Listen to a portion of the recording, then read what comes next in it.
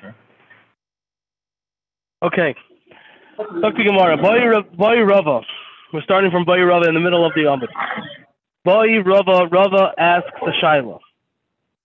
Hishka, if they gave the Saita to drink, the sieve, with a small straw, according to Rashi, or with a sponge that they saturated a sponge with the water, and then she sucked it out. Mahu, what is the halacha? Is it kosher? B'shvayferet mahu. What about using a straw, or according to Rashi, a larger straw? Mahu, what's the halacha? What's the shaila? Says the Gemara, derech shtiya b'kach. This is considered a normal way of drinking. Ein derech shtiya b'kach, or is it not considered a normal way of drinking? And therefore, it wouldn't be yaitse teku. The shaila stands. Now again, the shaila is because it says in the pasuk that the kohen is to give her to drink. So is it considered, or to give her to drink, just like by achila? We know that it has to be kederach achila. So too by shtia, by drinking, it has to be kederach shtia, kederach of being mashka. And the Gemara's lives teku. Another shaila, boy Ravashi asked the shaila, nishpachu mehen, if some of the water is spilled out, v'nishtayru mehen, and some were left over, mahu, what's the halacha? Meaning to say, do you have to have all of the water there for her to drink it? The shaila is not if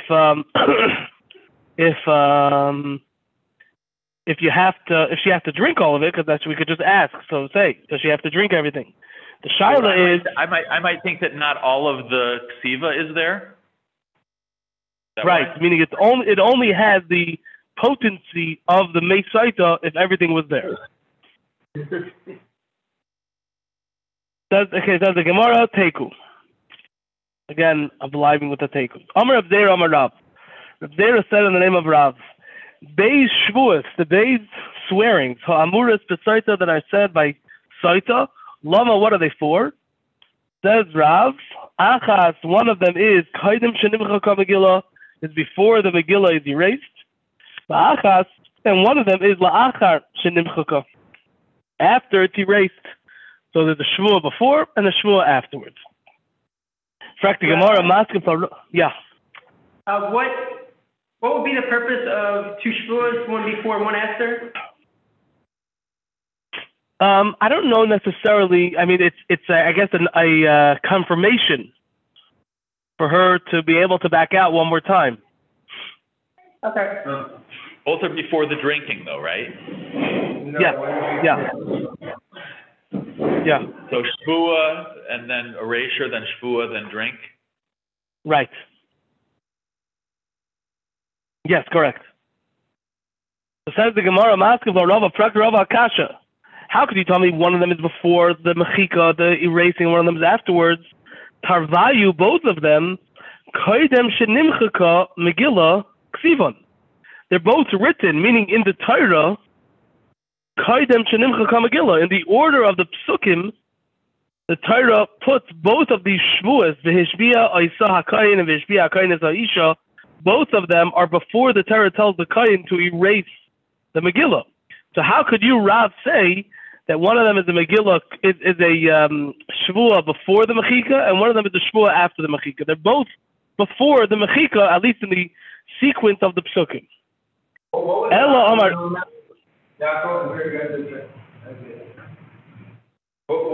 What? He knows he has the Psukim too. So he holds Ein Muktam Ma'ocher B'Torah. What does that mean? Not necessarily order. Ein Muktam Ma'ocher B'Torah means that the chronological order of Psukim is not necessarily in the way it's supposed to be. Now that klal is something that everyone holds of. Generally, we say it for generally we say that for episodes that occur in Chumash or that are recounted in the Torah. The Mashal Parshas Ki Sisa talks about the Egel, and then the Melechus HaMishkan is said before, but really the Melechus HaMishkan was done after the Egel. That's a classic example of Ein Muktam Ma'ocher B'Torah. That's something that was written before. It doesn't necessarily mean that chronologically it was before. Rav holds that it applies even over here with regard to the Ksiva of the Megillah. That's what some of the Mefarshim explain. Okay, so Elam Rava, rather Rava says, Achas, the two shvuas are Achas shvua. One of them is the shvua sheyeshi ma'ala, that has with it a curse. The Achas, and one of them is shvua she'eni ma'ala, is the shvua that does not have with it a curse. And the answer to how there's no redundancy is that there's two different shvuas. One's a shvua stamazeh, and then we soup up the shvua, so to speak, to attach a Allah, the curse, with it. So is he coming off of the before and after? He's coming off of before and after? Yeah, this is Rava. Rava's disagreeing. Rava's disagreeing. Says the Gemara, Heichi dami shvua sheyeshi ma'ala. Heichi dami, what's the case of shvua sheyeshi ma'ala, of a shvua that has within a curse? Amar Rav Amram Amar Rav. Rav Amram Amar Rav says, to explain this, Mashbi'eni alayich, I make you swear, shaloi nitmitz, that you did not defile yourself, she'im nitmitz, because if you did in fact defile yourself, yavoyu bich, etc. It will come in you, meaning the waters will come in you, and your stomach will swell, and your thighs will fall. Back to Gemara, Kasha. Amar Rava, says Rava, Allah, the curse, l'chud kaima, stands by itself. The shvua l'chud kaima, and the shvua stands by itself. Meaning to say, the way Rav Amram Amar Rav said, it was mashbiyeni alayich shaloi nitmes. I'm making you swear that you did not defile yourself. She'im nitmes, because if you did defile yourself, because of that defilement, you will have the consequences of your stomach swelling and your thigh falling, etc. So the Allah is l'chudo kaima, the curse is standing by itself, meaning the curse is an independent item that happens to be put in the same sentence, but it's not the result. It's not a shvua that has with it the curse. It's a shvua that is mentioning the curse at the same time. That is Rava's kasha. Ella Omar Rava, rather Rava says, Mashbieni alayich, I am making you swear, she'im nitmis, that if you defiled yourself, yavoyu bich, the waters will come into you. Therefore, you're attaching the curse to what the Kohen is saying. That if you defiled yourself, you're going to get the curse. To which Rav Ashi immediately says, Amar Rav Ashi, Allah ika, a curse there is, meaning in what Rava just said,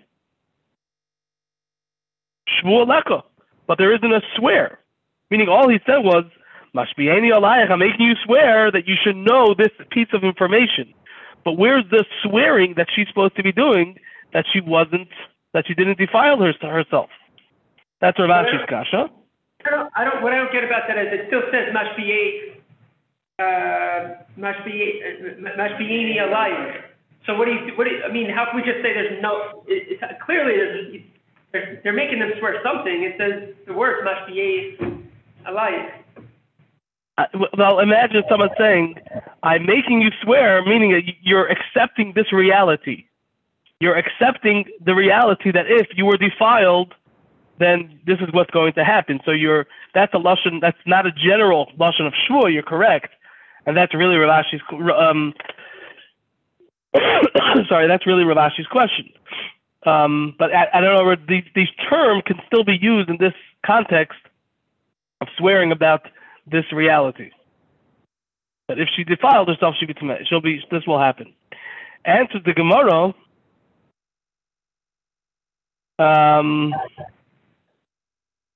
Elo Rav Ashi, rather Rav Ashi says, Mashbieni alayich, I am making you swear, she'loi nitmeis, that you did not defile yourself, v'im nitmeis, and if you did defile yourself and you're swearing falsely about that, yavoyu bich, etc., then the waters will come into you, and the consequences will happen as a result of swearing falsely about your being tamei.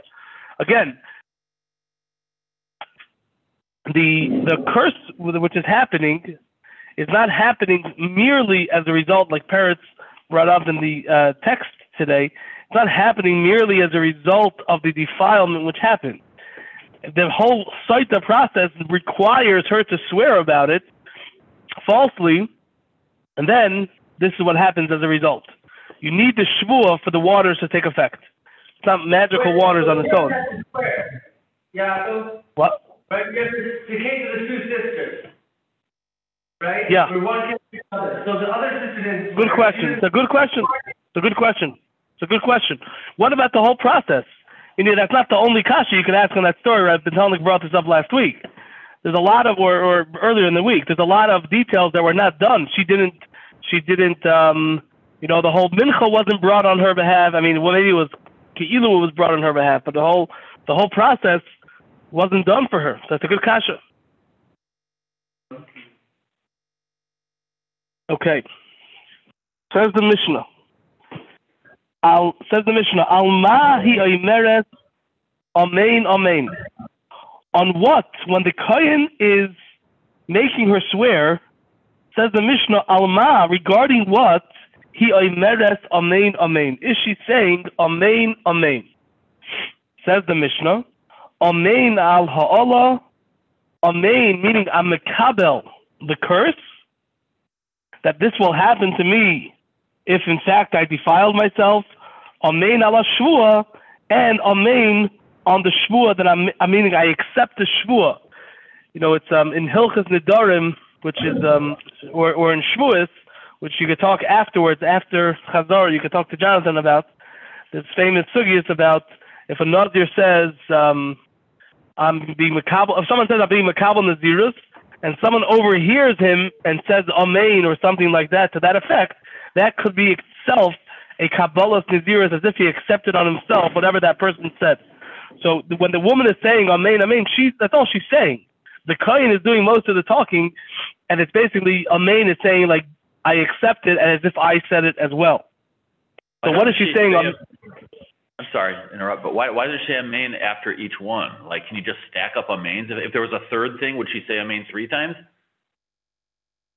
Well, let's see what she's saying amen on. Isn't there the thing, also not to repeat the word amen also? Haven't you heard of that before? Like, Amen and so. because, like, there's not more than one shot. Right. Okay, over here, the pasuk says she should say amen, amen. And, yeah. Let's see. I mean, it's not. I think there's an assumption over here, which we'll go back to in the Mishnah. We'll see.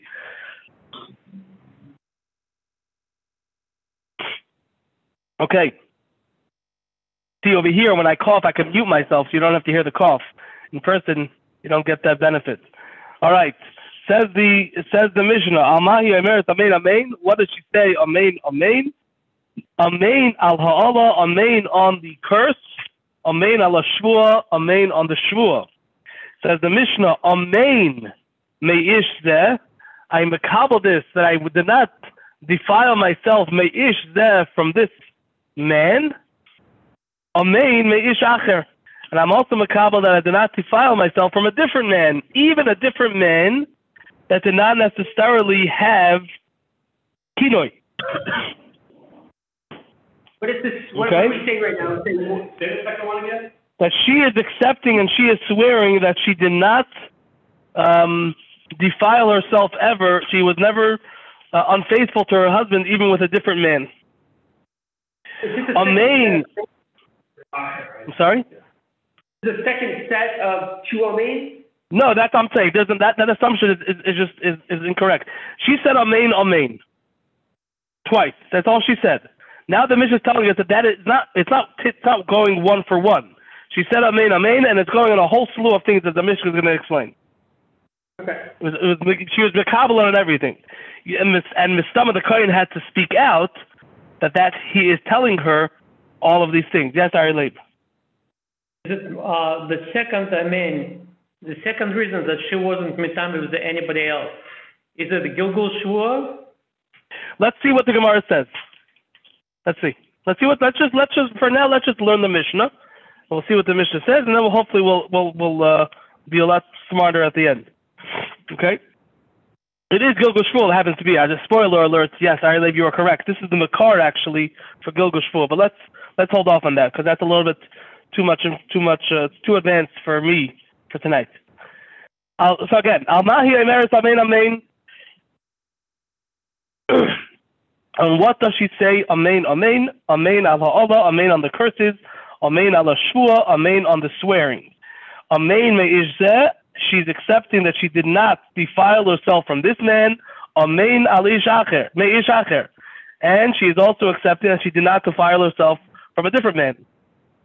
Amen, she is being makabelit, shaloi satisi arusa, that I did not veer, meaning I did not stray and be mizana when I was in arusa, which is the first step of marriage, kiddushin. Erusin is the equivalent of kiddushin. So amen shaloi satisi arusa, amen that I did not defile myself when I was in arusa, when I was only before nisuin, v'nisua, or that I was, I did not defile myself when I was in nisua, v'shaymeres yavam. And if the man who was making her, giving her to drink, is her yavam, meaning, if you recall from the last parak we saw, excuse me, that the a shemeres yavam does not drink when she's a shemeres yavam. But if in fact she got married to the yavam, meaning Reuven's married to Rachel, Reuven dies. At that point, during the stage before she marries Shimon, Reuben's brother, with Yibum, Shimon cannot give Rachel to drink. But if Rachel marries Shimon through Yibum, and then later on, Shimon does kina and stira to Rachel about a man, when they're going through this process, so she makes a shvua that she did not defile herself when she was a shemeres yavam, meaning when she was shemeres yavam, as we saw in last week's parsha. What does shemeres yavam literally mean? Breaking yavam? What was that? Guarding the yavam? What did we say in last week's parsha of Aviv Shamar as Hadavar? That his father awaited. So shemeres yavam means that she is waiting for the yavam. She is waiting for the yavam to do either yibum or chalitza. This shemeres yavam. So again, so this person, this Rachel who ended up marrying Shimon, when she makes a shvua through the whole process, she makes a shvua and she's saying amen that she was not mizana when she was a shemeres yavam, uknusa, or when she was knusa, meaning that she was brought in with yibum to Shimon. Okay, so she's saying that she was not mizana then or then. Okay, so 1 second.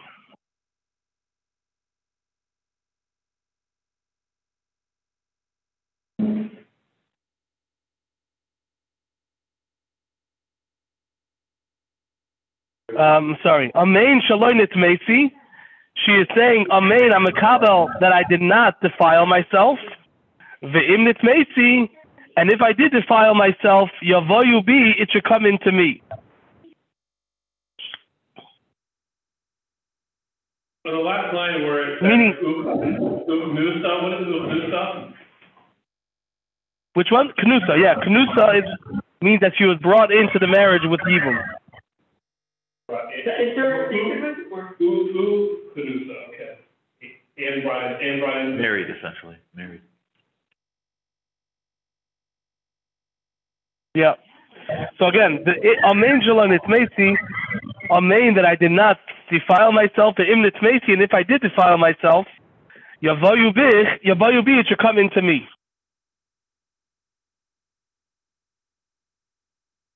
When she initially, in the second answer, when it says, amen me'ish zeh, amen ve'ish acher, is that applying only to when she's mamish married in a normal way, such that we have to now come on to these other permutations of quasi-marriage, almost married? Yes. Okay. Yes. We'll see. Let's see the Hemshech HaMishnah.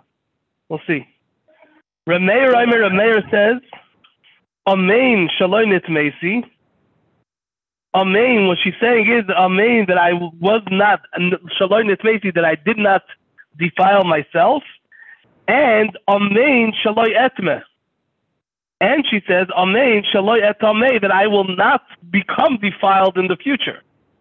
And in fact, if she does become defiled in the future, then we'll see in the Gemara that, in fact, the whole process will happen right then. Meaning the oynesh, the consequence of blowing up will happen, according to her mayor, when she does defile herself in the future. Says the Mishnah. Can person make a swore for the future? I'm gonna zar that for now because we just want to understand what the Mishnah is saying. I'm sorry. I'm getting used to it. Hakol Shavin. Yes, thank you, Ari Levi. You knew that I was missing that.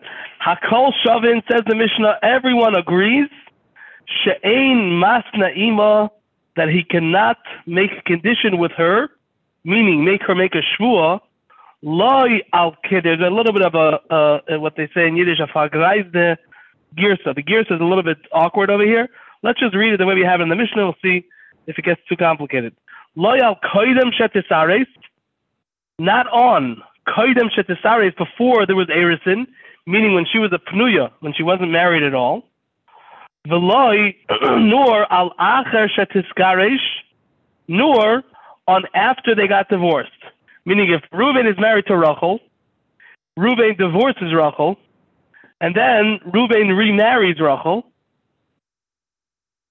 and then during the second their remarriage, Reuven does a kinoi and sira with Rachel. So when Reuven is having her swear, he cannot make her swear about the time period when she was divorced before they got remarried. Meaning, the Mishnah explains, so Reuven is married to Rachel. Yeah, Reuven is married to Rachel. Reuven divorces Rachel. And then Reuven remarries Rachel. Now that Reuven remarried Rachel, Reuven did kinoi and stira, meaning he was mekana her, and there was a stira with Rachel for this guy. And now they're going through the whole process of the shvua. At that point, says the Mishnah, everyone agrees that Reuven cannot make Rachel swear, or the kohen, whatever, is not making Rachel swear about Rachel's behavior in the time period between the divorce that Reuven divorced Rachel to when they got remarried. So if that's it, there was a year in between when they got divorced before Reuven remarried Rachel, he cannot make her swear about that time period. Do the terms of Rusin or Nasuin apply to that time period? No. Second time around? No. Okay. No. Well, the second time you could have it, but at that point they're not related. At that point she's divorced and they have no relation. I'm just saying, a divorcee who's going to remarry her husband, is she considered, while she's waiting for that wedding, is she considered again an Arusin or an Nasuin? If they had Erisin, we're talking about the time period. Once Reuven divorces Rachel, at that point there's no relation. If they decide to get remarried, so maybe Reuven will do Erisin again to Rachel and then do Nasuin. But before the Erisin, they have no relation at all, and he cannot make her swear about that time period. Okay? Nistero la'acher, that's what